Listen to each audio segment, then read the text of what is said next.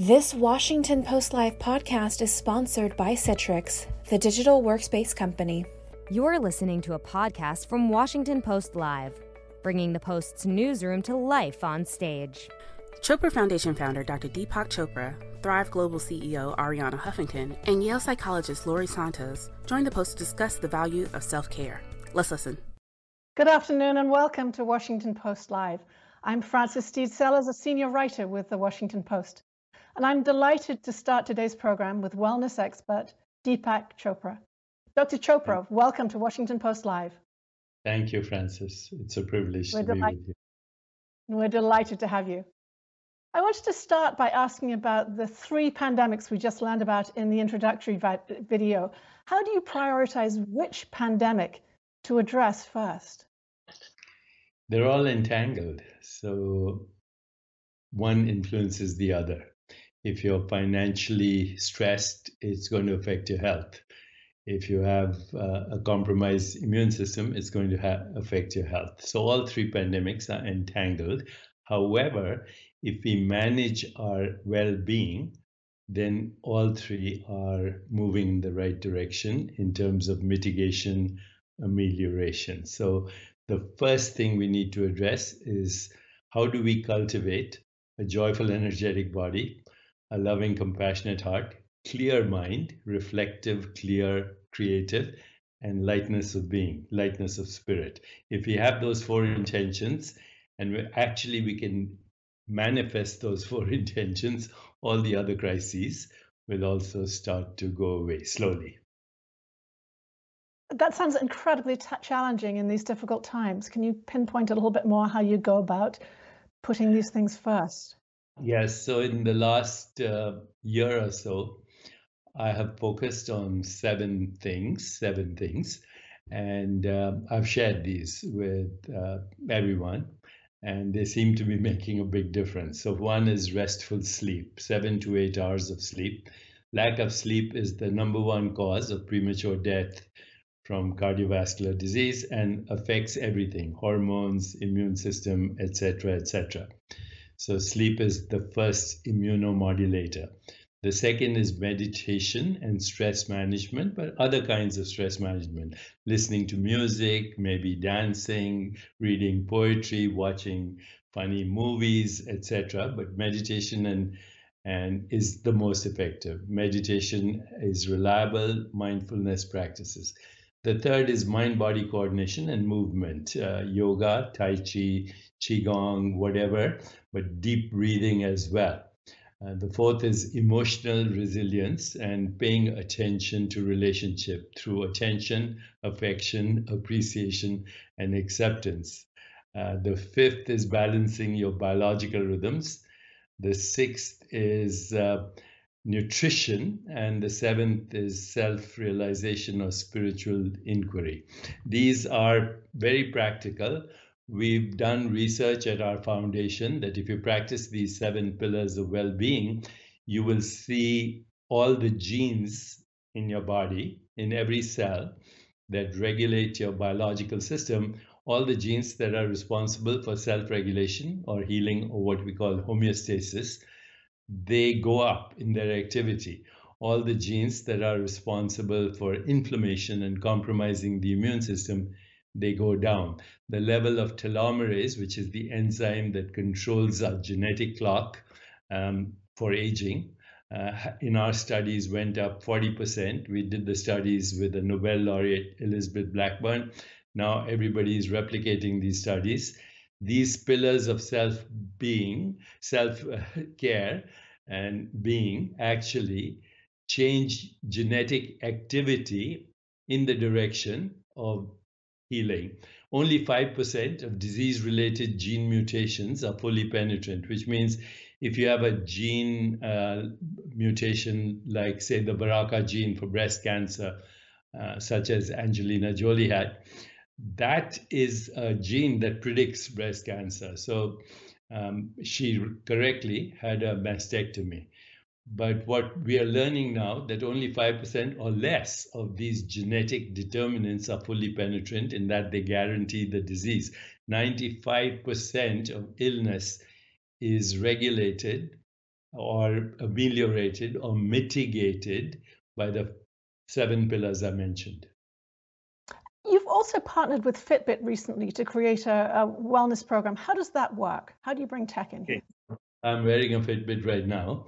So what you can do is, if you have a handheld device and a Fitbit, you can instantly check in real time heart rate variability, which is the best sign, by the way, of health, well-being, or whether you have stress or not. You can instantly check, if you're wearing in real time a Fitbit, oxygen saturation, core body temperature, something called electrodermal activity, which measures what we call galvanic skin response, which measures stress again. So in real time, you can actually have a quantification of your stress, and then instantly in real time, you can practice breathing or meditation or mindfulness or some technique for stimulating your vagus nerve, which is all mental and involves breathing and visualization. You can actually change your biometrics instantly. So, what we are seeing now is a movement for what used to be called biofeedback to bioregulation, how you, as a conscious being and a body-mind unit, can actually trigger the healing response and make it measurable in real time. So bioregulation is going to be the future in digital medicine, is going to be precise, it's going to be personalized, it's going to be predictive, it's going to require your participation, it's going to be a process, but ultimately, this will be the future with new algorithms that correlate everything from facial microexpressions to tone of voice to body language to whether you're smiling or whether you're scowling. All that can be correlated with what's happening in your heart, in your immune system, on and on. So we're seeing a very different future for well-being. And in part, we have to thank the pandemic, because all these creative technologies only emerged recently and came to surface, including Zoom, including the technologies we're using, including the new vaccines, and the vaccines are only going to get better. So the pandemic, even though it's been a period, I think, of grief across the human landscape, people have found different stages of grief. Some have become very anxious, some very stressed, some angry, some victimized, some helpless, some frustrated, but some have found acceptance, and some have found meaning, and some have found opportunity. And I think in my case, it's the future of well-being that is going to be the most precise in technology. I'm glad you brought up the pandemic, because these accessories are not accessible to everybody, right? And the pandemic has hurt minorities and people on the lower socioeconomic levels far harder than many of the rest of us. So is this sort of digital future you're talking about accessible to the people who need it most? That's what we want to do. At our foundation, which is a nonprofit, we've also created a nonprofit website called neveralone.love. Once again, neveralone.love. If you go to that site, you'll find an AI chatbot. Her name is Peewee, named after a singer in Europe who died from suicide, and her sister is actually helping us with this, democratizing this well-being through the chatbot and through digital technology. And what we can do now is anyone can check in there free of charge, and the chatbot identifies whether you're mentally depressed, challenged, refers you to other people, engages with you. Already have seen some kind of intervention and possibly 500 suicides and millions of conversations going on. At the same time, we are launching a meditation with Oprah, actually started yesterday, which is free, which is called Unstuck. And it's all about moving on, finding meaning, getting resilient, and reinventing your life. So yes, we need to make everything available to everyone, because everyone's health is interconnected. If other people are healthy, you will be healthy. If you're healthy, other people will be healthy. We're all connected. Well, Dr. Chopra, I took a look at your foundation's website, and you're promoting meditation as a means of potentially overcoming the inflammation that's associated with COVID. Is there scientific evidence to underpin that? Yes. So now many published studies show that meditation, deep breathing, mind-body coordination, yoga, emotional resilience, good sleep, nutrition, the things I mentioned, they have an effect on what is called the vagus nerve, which counteracts the effects of what we call sympathetic overdrive, which is the result, which causes inflammation, compromises the immune system, increases cortisol levels, increases inflammatory markers. Vagal stimulation through these mind-body techniques overrides that. And actually, we've seen now evidence, and you can find it all over in scientific publications. You just have to Google, and you'll see that vagal tone, when it's increased, it decreases inflammation, but also what are called inflammatory storms, which happen when people get acutely sick from any illness, including COVID-19. So are you seeing meditation as an integral part of hospital treatment for seriously ill COVID patients? Well, if you're seriously ill, you're on a respirator, it's not going to make any difference, right? But as a prevention, certainly. And in chronic illness, certainly. In acute inflammatory storms, maybe not, because in acute inflammatory storms, you need more radical interventions, including, some of the things that are being done right now. And meditation is not going to help somebody on a respirator. And one more question about using social media and other forms of the internet. Many people find those things anxiety-inducing, and that we feel we need to put our phones down rather than use them more. How do you use social media responsibly in the wellness context? You should use it just like you use anything in life, consciously. So I divide my day into conscious relationship time, conscious exercise time, conscious eating time, conscious relaxation time, and conscious meditation time, and conscious technology time. So check your technology maybe every 2 hours for 5 minutes or so, and then slowly do it only twice a day. And before you use it, ask yourself, is it going to be useful? Is it making a difference? Or is it just aggravating people's stress? Technology is neutral. You can give somebody a dopamine hit just by sending them an emoticon. I can increase somebody's dopamine levels in South Africa by just sending a nice hug and a kiss and say, I love you, I care about you, and I'm holding your back. And at the same time, you can be a troll on technology and raise people's cortisol and adrenaline levels. So you have to use it responsibly. But it's part of our evolution and we can't avoid it. And so either we adapt and use it usefully, or we become irrelevant. Dr. Chopra, I have an audience question that I'd very much like to ask you. It comes from Merrill Holmes. I'm going to read it. Merrill Holmes is from Colorado and asks, can you speak at all on our re-socialization as the pandemic winds down? What will our natural tendencies be?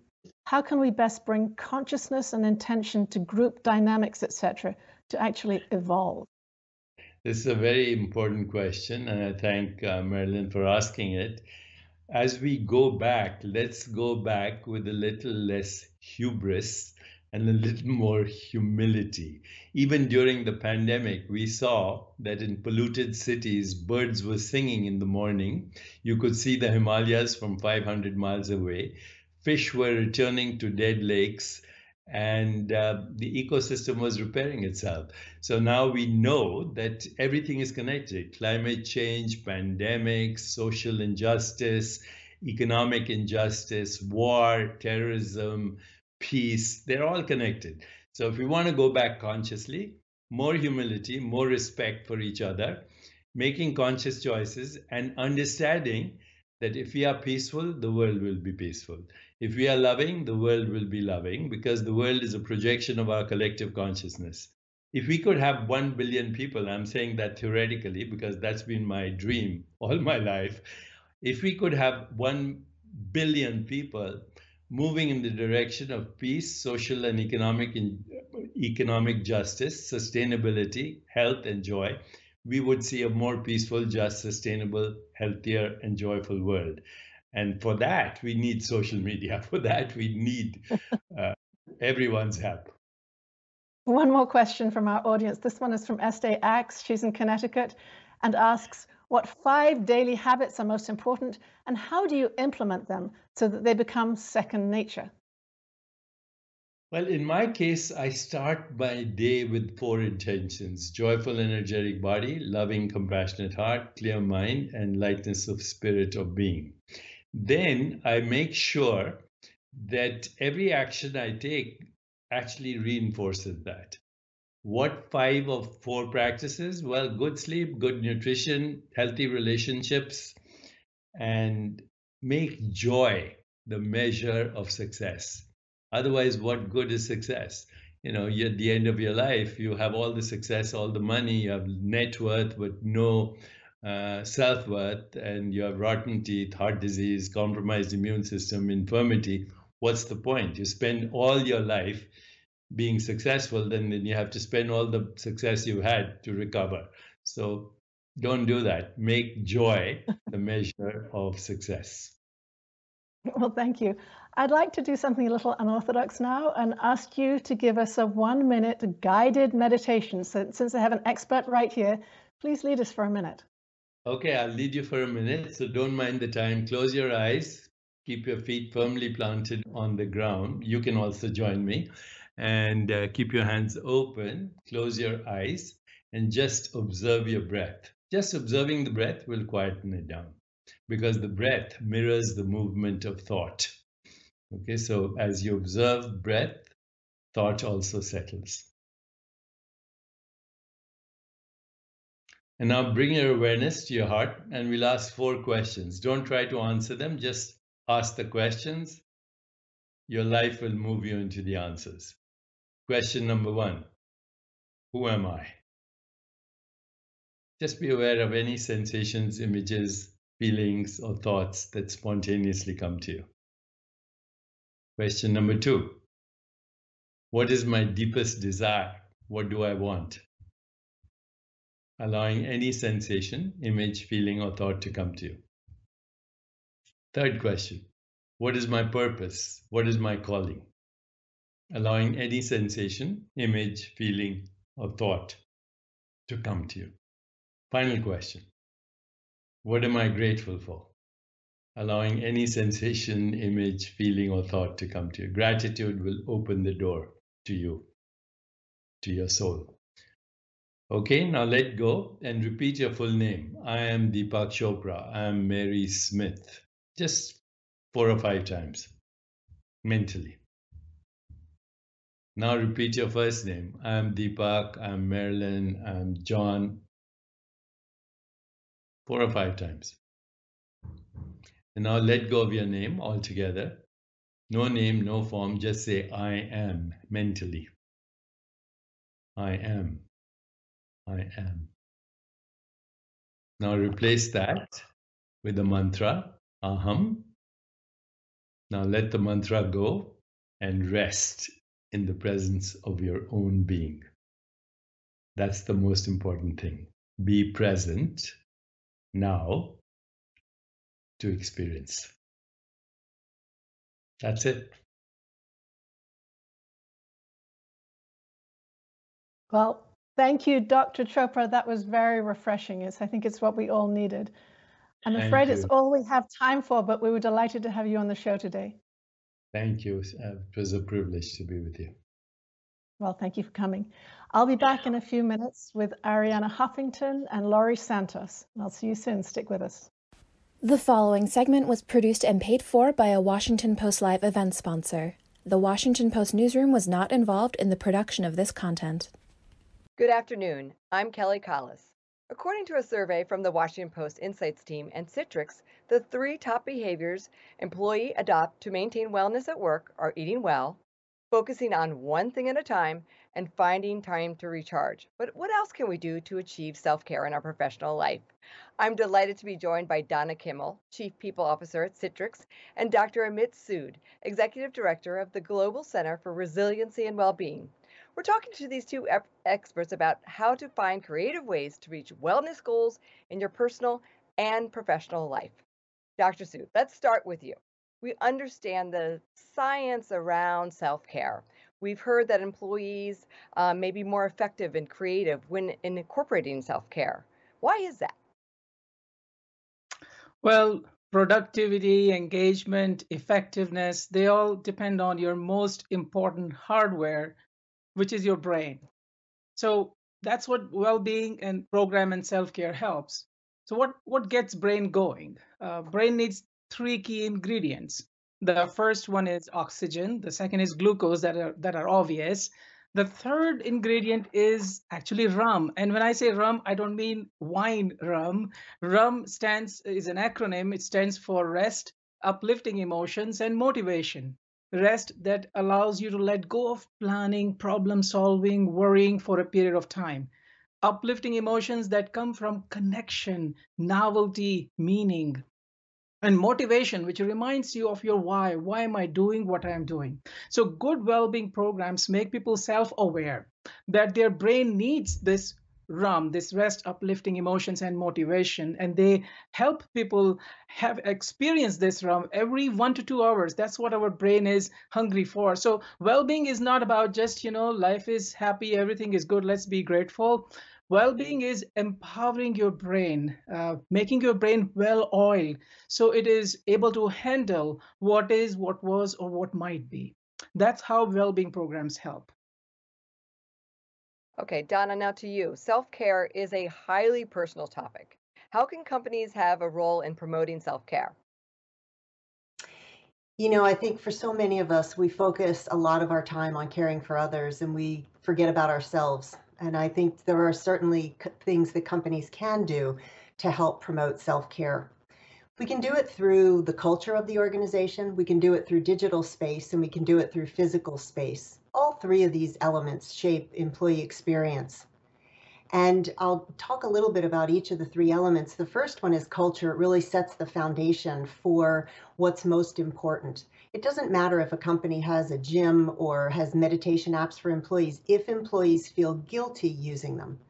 So creating a culture that's supportive of self-care really starts with leaders and managers giving employees permission and encouragement to take time for themselves and also to manage their personal boundaries with their work boundaries. We know that that has become a challenge and they've really become blurred. A couple of examples, little gestures that we as leaders can do. When we get together with our employees, talk first about what's going on for them. Ask them how they're doing. Little simple thing. If you know that they're, for instance, training for a race, you can ask them how that's going. If we only focus on asking them about their work progress, then we signal that work is the only thing that matters. Another thing I think that's important for leaders to do to help set the culture is really to model the way. And I'll confess, I'm really not great at taking time for myself yet, though my team members are really good at reminding me. I'll remind them to take care of themselves and they remind me back.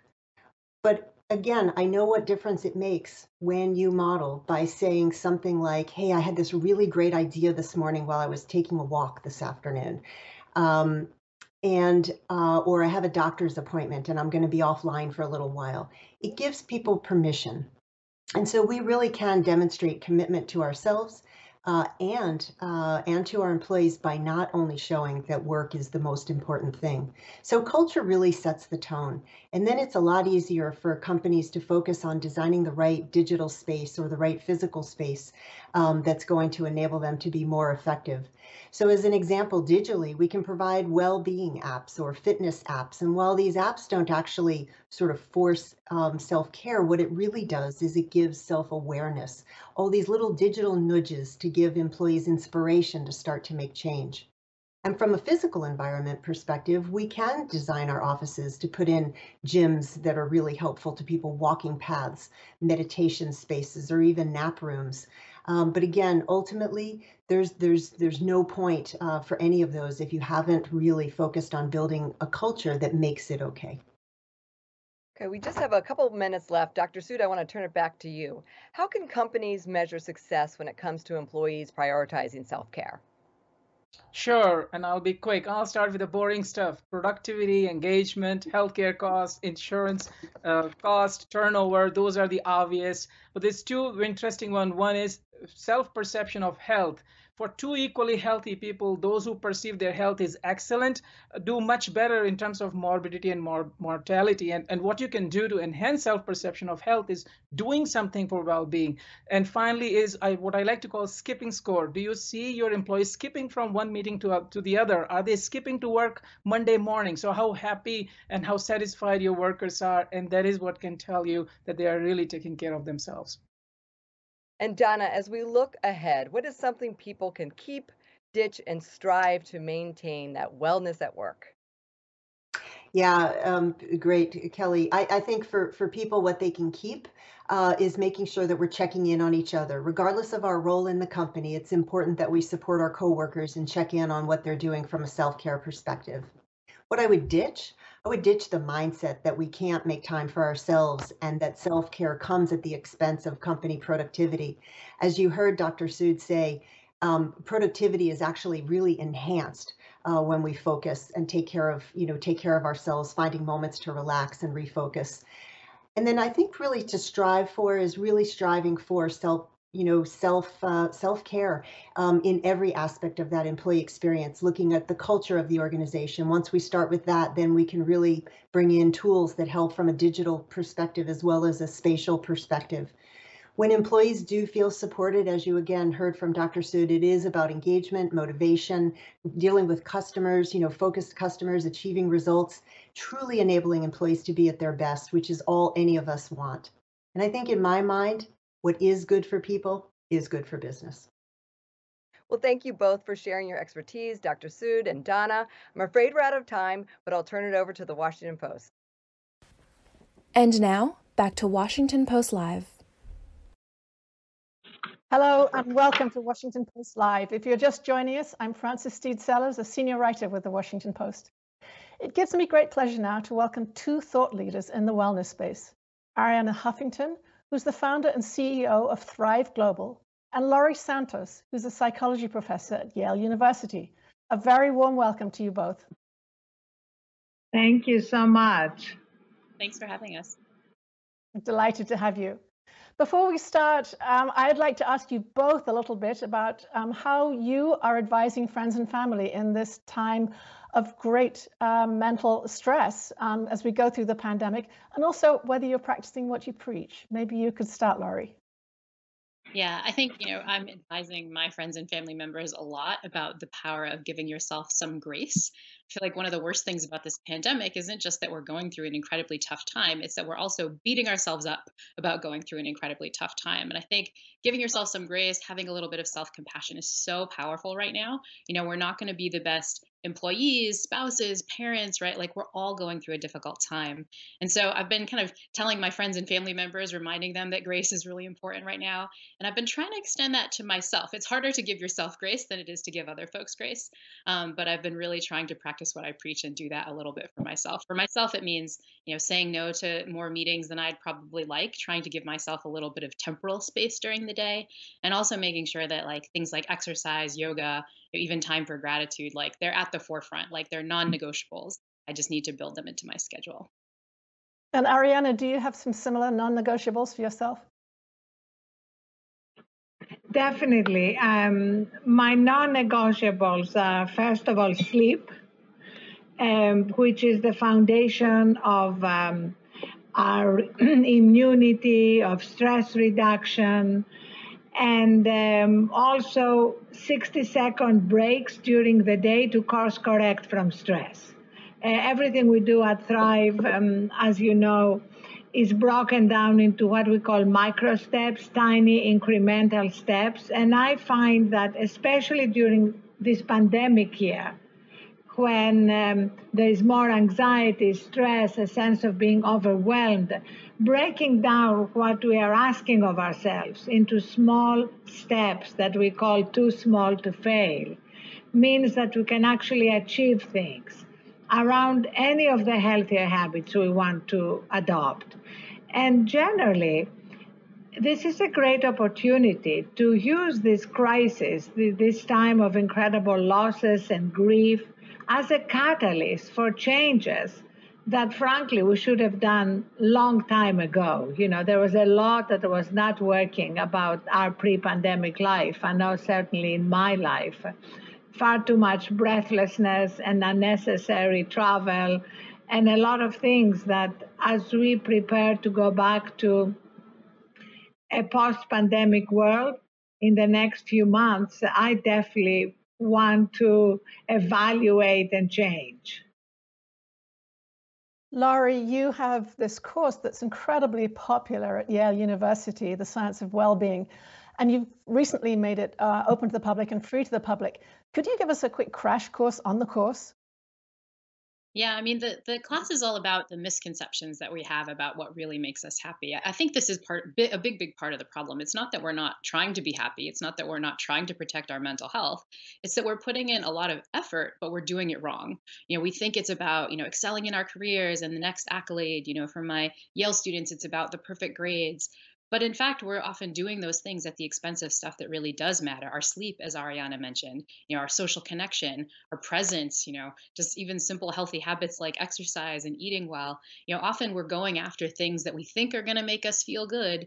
And in the end, we're going about it the wrong way. And so the class really starts with all these misconceptions, that stuff that doesn't matter for your happiness.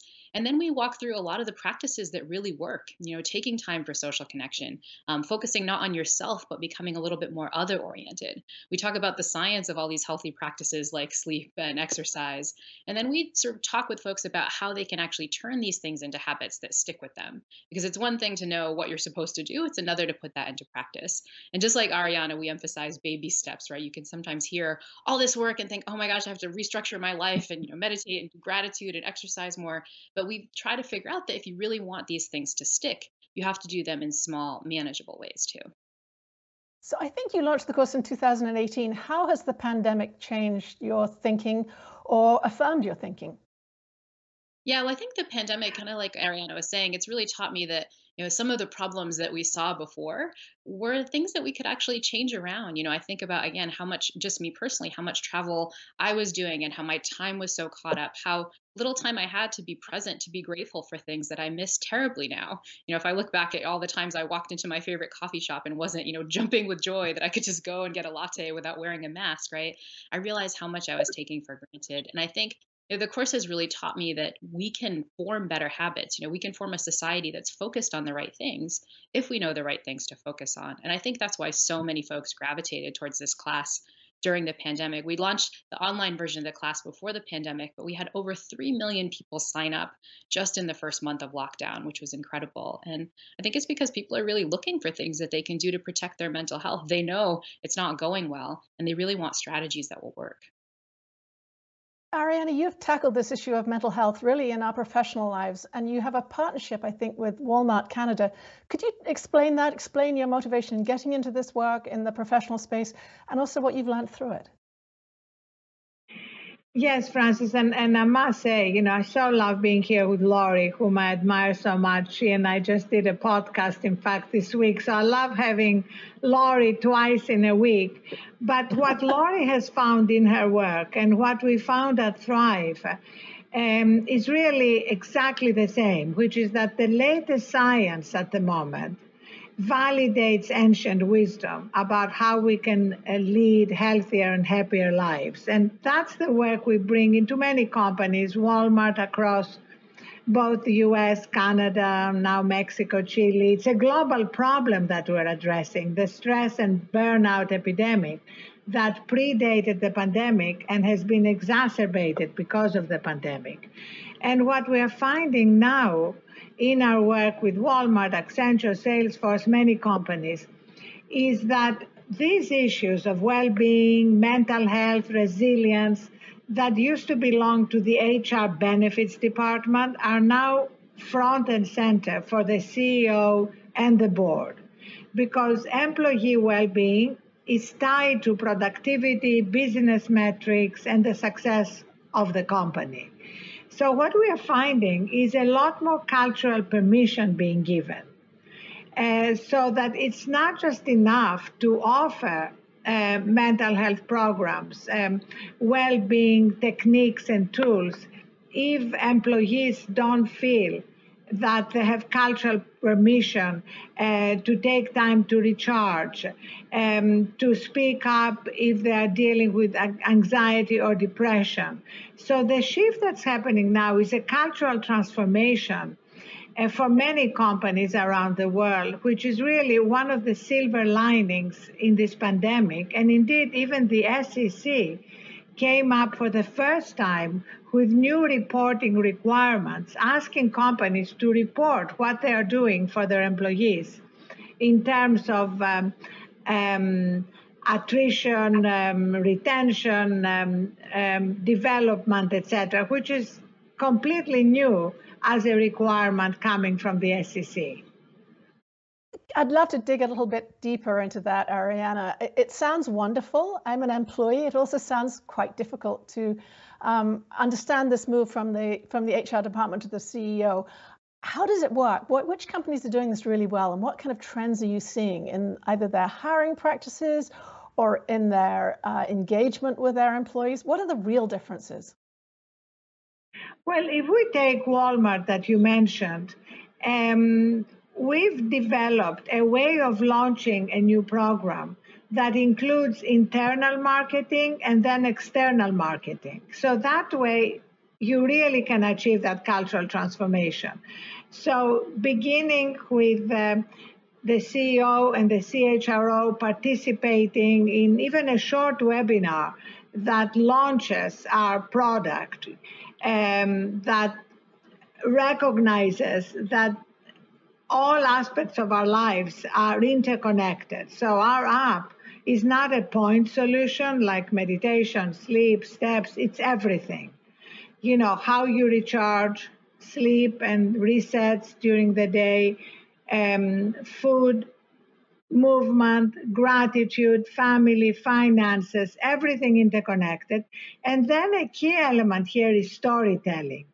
Inviting everyone from the leadership down to store associates to share their stories. What micro steps are they practicing? What results are they seeing? We are finding that that's how you get your heart, not just your mind, engaged, and you learn and get motivated from your peers or the leaders of the company. And then having external opportunities to talk about what you are doing so that it's seen as something that's a priority for the company at large. And a lot of other companies are doing that. At Accenture, for example, their CHRO, Ellen Shook, has been writing about how doing our program, she started walking again because a lot of people, as you know, Francis, had given up at the beginning of the pandemic doing anything for themselves because they considered it self-indulgent as leaders, that they had to focus on what they had to do for their employees, the company. And now we needed that mindset shift, that doing something for yourself, going for a daily walk, for example, or getting enough sleep, or having a cutoff point when you stop consuming coronavirus news, that's actually an investment in your leadership and not a luxury. Laurie, Arianna's just mentioned two things that I wanted to ask you about. One is the science behind sleep, how we know how much we need, whether it varies enormously from person to person. And the other is this notion of altruism. How do we know that helping others helps us? Where's the science there? Yeah, well, the science is just so robust. And the way the science works, because it can kind of be a little bit strange to talk about a scientific approach to happiness or well-being. The way the science works is scientists go out and they find people who are happy, who self-report being satisfied with their lives, who self-report a lot of positive emotion. And then they just dig into what they do, right? How do these folks spend their time? How do they spend their day? And then they do experiments where they take the not so happy folks, make them do these activities and try to look statistically at whether or not well-being improves. And we have like decades worth of work that's been doing this. And one of the most robust things that comes out of this work is that happiness comes not from self-care or treating yourself in the way we traditionally think about it. Happiness seems to come from being more other-oriented. Pretty much every available survey of happy people suggests that happy people are more social in general. They tend to make these really rich social connections. They prioritize time with friends and family members. But happiness also comes from doing for others. This is a thing we forget. There's research from Liz Dunn's lab at the University of British Columbia showing that spending on other people improves your mood more than spending on yourself. This is something we don't really realize. But if you look at happy people, they're statistically giving more money to charity. They're statistically spending more time on other people. So this idea of giving to others seems to be a fundamental way we can improve our well-being, even if we don't realize it. And the same has been true in sleep. We think sleep is this thing that you do when everything else is done, right? But the research really suggests it's integral to our mental health. One study looked at what happens to your mood levels if you get dropped from 7 to 8 hours of sleep a night to 5 hours of sleep just for a week. And this research showed that your mood levels plummet. You basically look like you have mood levels that look like clinical depression just after a week of deprived sleep. And so I actually think we could solve a lot of the mental health crisis in the country, but especially in our young people, the college students that I work with, if we could just get them some more sleep. Get them some more sleep, right? I had a psychologist say exactly that to me, that she'd be out of business if people got enough sleep. One of the things, the strategies you're both talking about, are they aimed purely at white-collar workers? How do we know that the people who've been hardest hit by this pandemic, many of whom are minorities and from the lower economic echelons, have the opportunities to learn from the strategies and use the strategies you're talking about? Oh, that's such an important question, Francis, and thank you for raising it, because you're absolutely right that this wellness conversation is sometimes reduced to a kind of bubble baths and trivial kind of self-care Instagram posts, although trust me, nothing wrong with bubble baths. But this self-care prioritizing is important for everybody. It's particularly important, actually, the harder your life is, the more challenges you are dealing with. And with all the essential workers we are working with, we are seeing amazing results when you break it down to these micro steps. Instead of New Year resolutions that people tend to break after 2 weeks and seem daunting and overwhelming, breaking it down, like we're working with a lot of frontline workers who have big weight problems. Diabetes is a huge epidemic everywhere in the world, as you know, and particularly in areas where you have food deserts, people don't have access to healthy food. So breaking it down into micro steps, some small food swaps with healthier products, and then building that new muscle of success, feeling better about yourself, and then sharing your story and reading stories from your peers is game-changing. Truly, we've had people reverse diabetes, get off hypertension medication, have real results purely through these behavioral changes. And that's the power of new habits. And, Laurie's work is amazing here because, she goes back to Plato and Aristotle and the Stoics, and they knew that. They knew that in order to adopt healthier habits, we needed to set up different kind of priorities and environments in an easy way so that we don't just depend on our willpower. That's important across the board, and as a society right now, prioritizing what's happening with frontline workers at the company level, at the policy level, but also at the personal level is going to be key. I just released my new podcast today with Van Jones, who talks about how he started prioritizing his self-care because for years he thought this was kind of antithetical to his activism, that he just had to fight for social justice and not worry about himself. And now he sees how when he actually takes care of himself, he's going to be able to fight for social justice longer and more fiercely. Yeah, well, that's a valuable thing. We've had some audience questions. Laurie, I'd like to start by reading one from you. It comes from Susan Abdel Malek from Texas, who asks, how do you see the narrative around mental health evolving in the workplace? How long do you think it will take before the norm will be for co-workers to speak openly about mental health challenges and or seeing a therapist? And I think Arianna took on some of the first part of this, but maybe you can talk about sort of where we are in this process, how long you do think before people will talk openly about these things.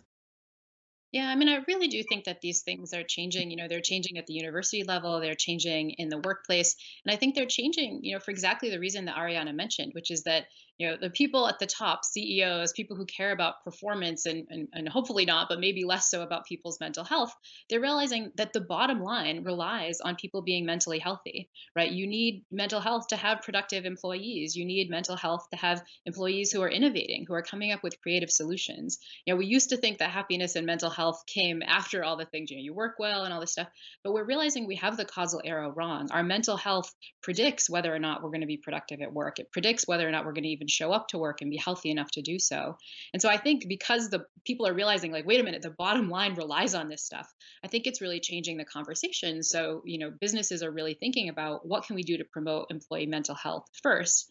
And I feel like that means conversations about how we do that well, whether that's through practices like we're talking about, whether that's through clinical therapy and this being okay and not stigmatized. I think the conversation is really changing. I'm actually quite encouraged by it. Great. And one for you, Arianna. This comes from Rebecca Neeson from South Carolina, who asks, what do you see as the most effective front door to improvements in well-being?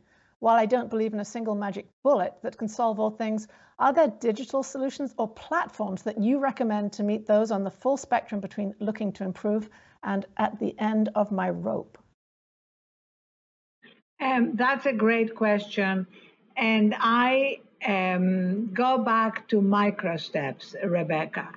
And actually, we just have a book coming out next week of hundreds of micro steps in all these areas. And you can pick the area that you want to start with, whether it's sleep, food, gratitude, your family, connection, anything, and start small. Start smaller than you think. And then you build these new habits. You build a success muscle that encourages you to go on. And I just want to mention my absolute favorite micro step that I practice religiously now, which is to pick a time at the end of the day that you declare the end of your working day. Start wherever it seems easy and mark that end by turning off your phone and charging it outside your bedroom. Now, if you can't do it every night, do it one night. Start somewhere. And that begins the cycle of separating work from recovery time, which we know from athletes is essential. I mean, Tom Brady spoke about how prioritizing his sleep and disconnecting from technology were essential for winning the Super Bowl at 43. I stress that because sometimes a lot of these micro steps, a lot of these ideas may seem warm and fuzzy, but they are entirely based on science, data, and as Laurie would testify, ancient wisdom. It seems now as if we may be emerging from the grip of the coronavirus and we'll be adjusting to a new post-pandemic reality. I'd love, before we finish, for you each to take on the question of what your most important piece of advice would be for people as we adjust to this new reality. Well, I can start. I mean, I think, one of the things I've seen is how much we were taking for granted before this pandemic. Again, I mentioned, experiencing joy when I went into the coffee shop. That wasn't, my morning routine of just like being incredibly grateful that I got to have my morning latte or go grocery shopping, or see my mom for a hug, without having to worry about her health and things. I think when we emerge from this crisis, we're slowly going to be able to start going back to some of these things, right? Going back to our coffee shop, seeing people again, traveling again. And I hope what we'll bring back with us is just a deep sense of appreciation and gratitude, a sense that, this wasn't a given, right? We could lose this at any time and it's really precious. We need to really appreciate it when we have it. I think if we all come back from this crisis with a bigger collective sense of gratitude, we'll all be a lot happier because of it. Arianna, that's a great message from you, Laurie. Arianna, what's your piece of advice? Francis, I would say that this is a great opportunity. to abandon a collective delusion that in order to succeed, we have to burn out in the process. I trace that delusion to the first industrial revolution when we started revering machines, and the goal with machines is to minimize downtime. The goal with software is to minimize downtime. We need to recognize that the human operating system is different, that downtime for us is a feature, not a bug, to embrace it, accept it, and then see the results, that we are actually happier and more productive when we take time to recharge, which requires unplugging from our ever-present technology, phones, social media, etc. Arianna and Laurie, thank you both very much for joining me this afternoon. It was fascinating. Thanks for having us. Thank you. Thank you, Francis. Great to be with you, Laurie. Well, it was great to have you. Unfortunately, that's all we have time for. For our audience, thank you for joining us. If you'd like to see more, please log on to WashingtonPostLive.com, where you can see upcoming programs. And thank you very much for joining us this afternoon. I'm Frances Steed Sellers. Thanks for listening. To hear more interviews from this series and other Washington Post Live programs, visit us at WashingtonPostLive.com.